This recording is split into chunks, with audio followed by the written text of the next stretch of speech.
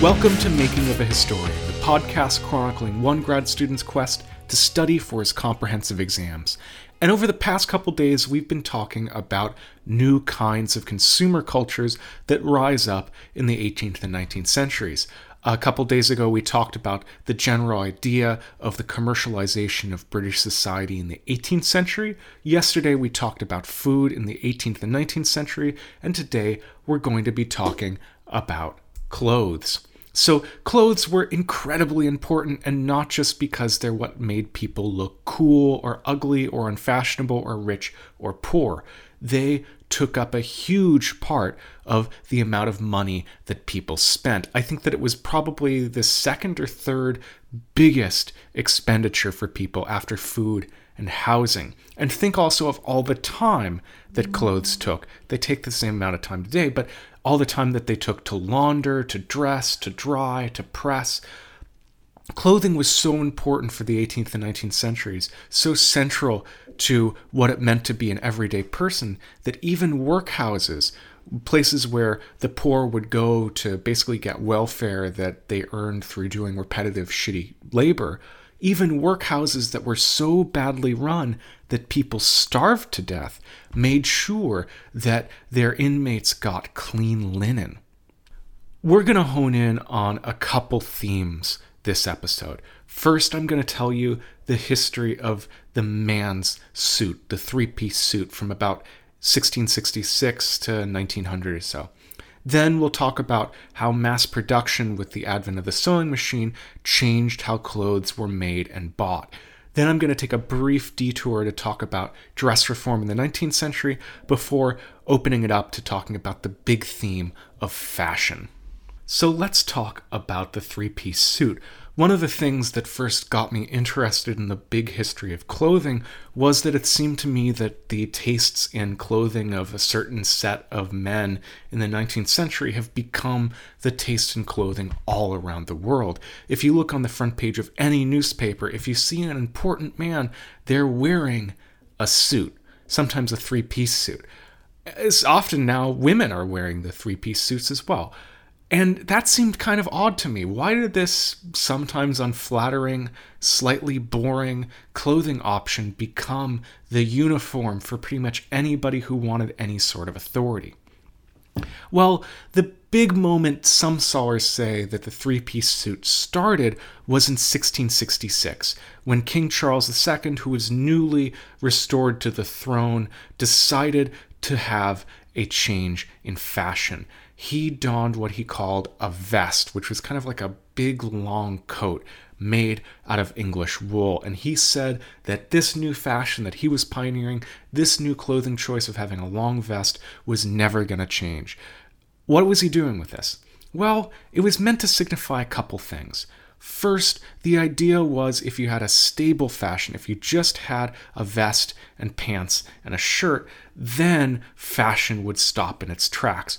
English lords who kept on trying to one-up one another with their cool clothing choices, importing expensive silks and brocades and other cool stuff from France, would save their money because there'd just be one style. And additionally, this style would be made out of good, old, mercantilist, patriotic English wool. But to me, this moment, even though it's kind of nice, even though it's emblematic and symbolic of a bunch of stuff, it doesn't hold water. If you look at pictures of male fashion from the 14th or 15th century to the present, there doesn't seem to be some sort of grand regime change in 1666 when King Charles suddenly declares that the vest is up there.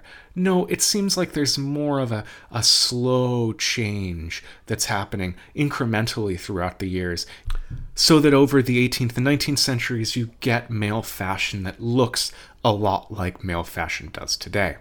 Nevertheless, over the 18th century, certainly the three-piece suit becomes the dominant thing that a man wore. A jacket, a waistcoat, a shirt, and pants. And this meant that men's fashion, which sometimes looked a lot like women's fashion beforehand, became incredibly distinct by gender, and increasingly so.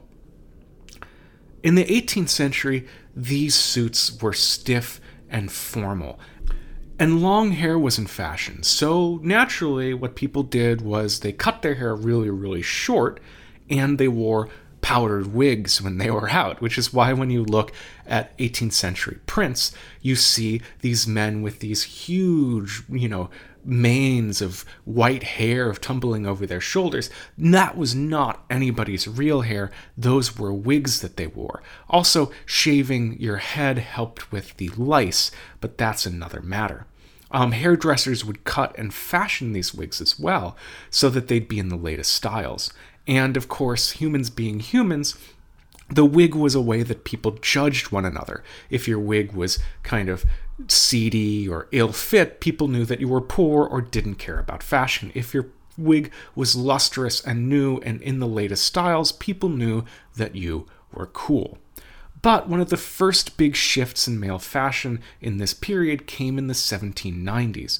In the 1790s, there was a ton of stuff going along, most notably the French Revolution, in which people started to get really grumpy at aristocrats. There was also this trend of kind of romantic sentimentality that was coming out of Rousseau that saw society and manners and politeness as these evil things that impinged on our natural goodness. And so you get a change in the cut, style, and fabric of suits that are coming inspired out of the country wear, the sporting wear that men would wear when they went out hunting. Think of it these days as if people started to wear, comfy basketball jerseys and sweatpants and tennis shoes to formal occasions. Why? Because they moved better, they were more comfortable, they were more authentic. Also, of course, the wig went away and was replaced by kind of close-cropped, natural, windswept hair. And of course, humans being humans, this natural windswept hair, like Lord Byron kind of looked, was heavily mannered. People spent a ton of time trying to make their hair look like they didn't spend any time trying to make their hair look like that. And in miniature, we can see in this change from tight, formal, stiff suits and wigs to more flexible, country-inspired suits and natural hair as a shift from politeness to sensibility. Politeness was this idea that the good gentleman would have poised control over his emotions and his reactions, that he would have good, well-mannered conduct and conversation.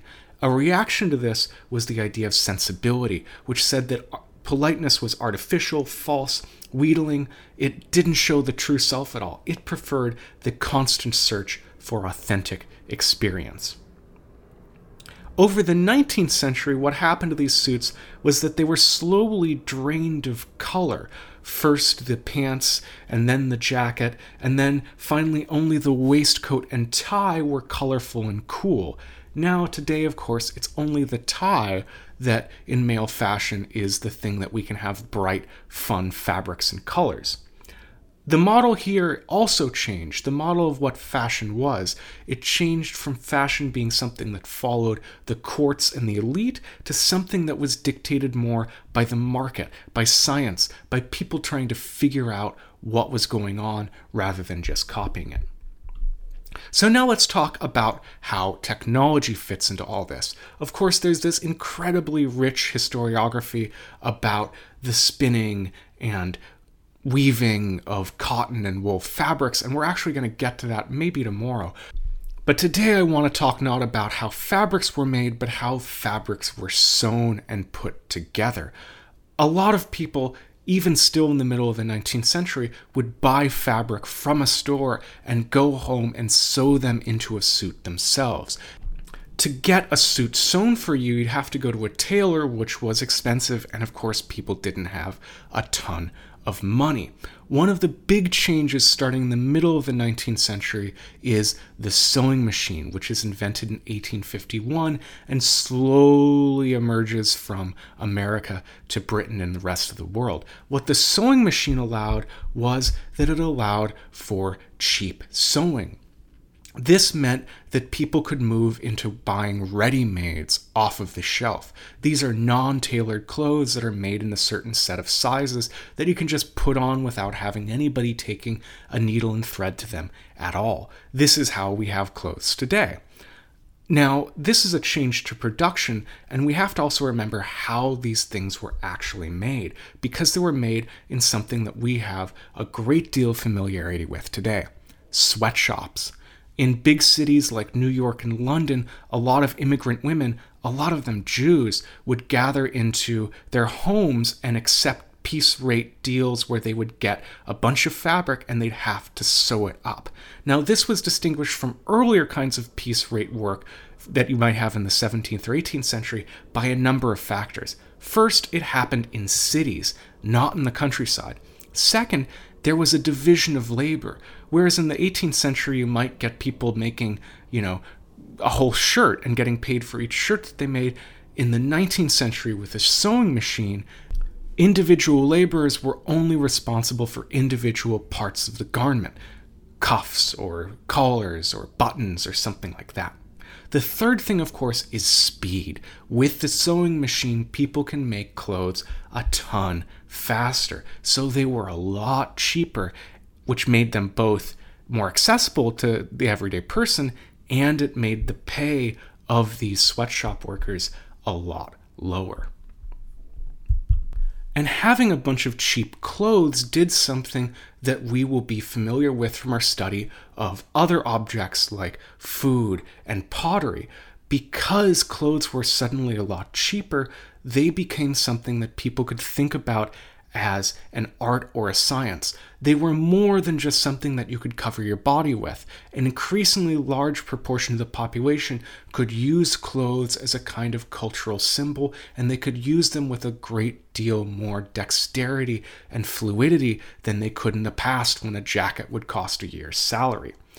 And something that I've noticed with everything like this in the 19th century, there's basically two paths that these things can go. Some people want these new kinds of consumption to be an art.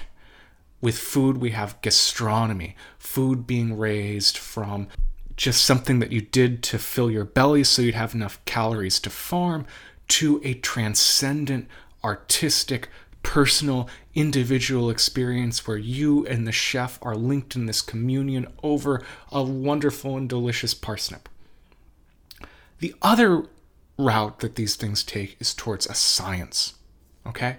And with food, we can see this in the development of nutritional science that would try to figure out the wholesomeness and goodness of individual foods.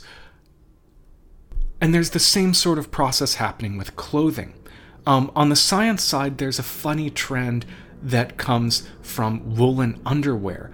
People believe, especially this doctor named Gustav Jaeger, people believe that wearing wool close to the skin has super healthy properties because of some weird belief about the wicking of sweat or something.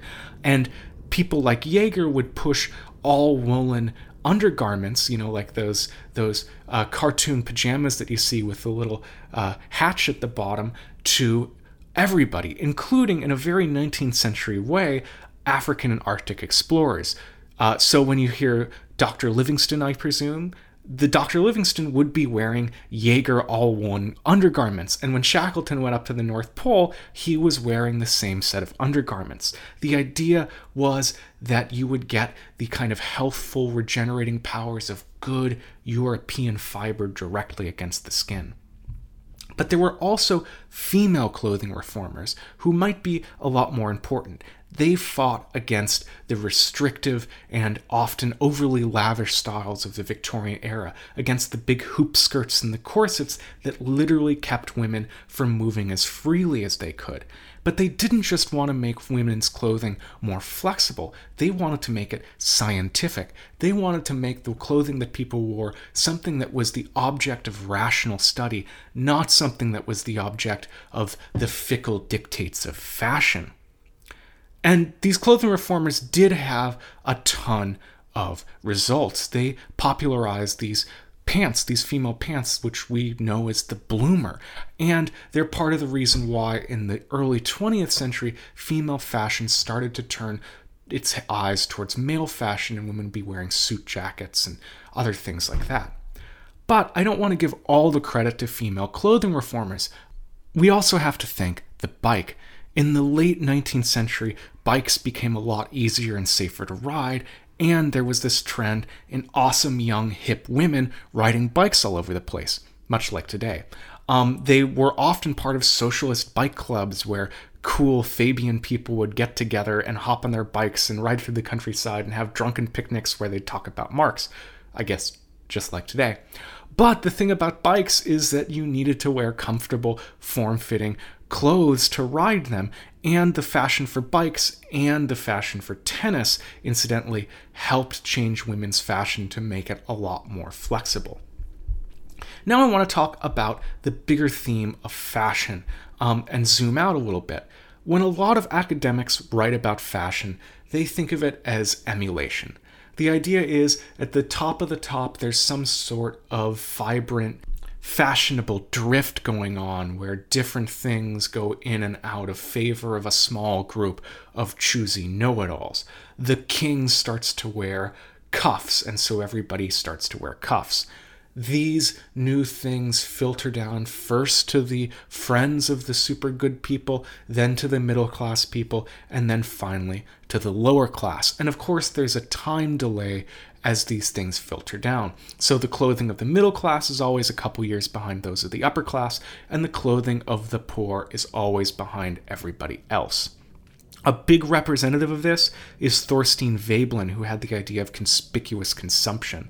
The idea is that in the contemporary world, people are competing not on how much they can produce or how brave they are, but how awesome they can consume stuff. And they're in this constant race to outdo one another in fashionable excess. But it seems to me that this idea of top-down emulation kind of makes way too simple a story about it. Because with fashion, everybody is imitating everybody all the time. The British are imitating the French are imitating the British, the poor people are imitating the rich people, and the rich people are imitating the poor people. Trousers, which become a key part of the three-piece suit, were originally working people's clothing. We already discussed how in the late 18th century, people adopted country clothes instead of city clothes to look kind of cool and daring. Well, these were also a little bit less high class than the clothes that they'd been wearing before. Another great example of this comes from jeans, which used to be called fustian, which started out as good, durable laboring wear, and they became popular in America because of the gold rush. In the 1960s, they became popular symbols of the counterculture, and now they're not symbolic at all. They're just something that people wear. Your manager can wear jeans and a button-down shirt and a suit jacket, and it's okay. Maybe it's casual Friday, but it's not like wearing a Hawaiian shirt to the office. So I think that instead of this conspicuous consumption, this idea of upper-class emulation, we should think instead about promiscuous emulation. That fashion isn't about people copying blindly the things that their betters do, but that it's about people copying everything around them, about people remixing what they can remix, about people looking at what's cool and daring and interesting and using that for themselves.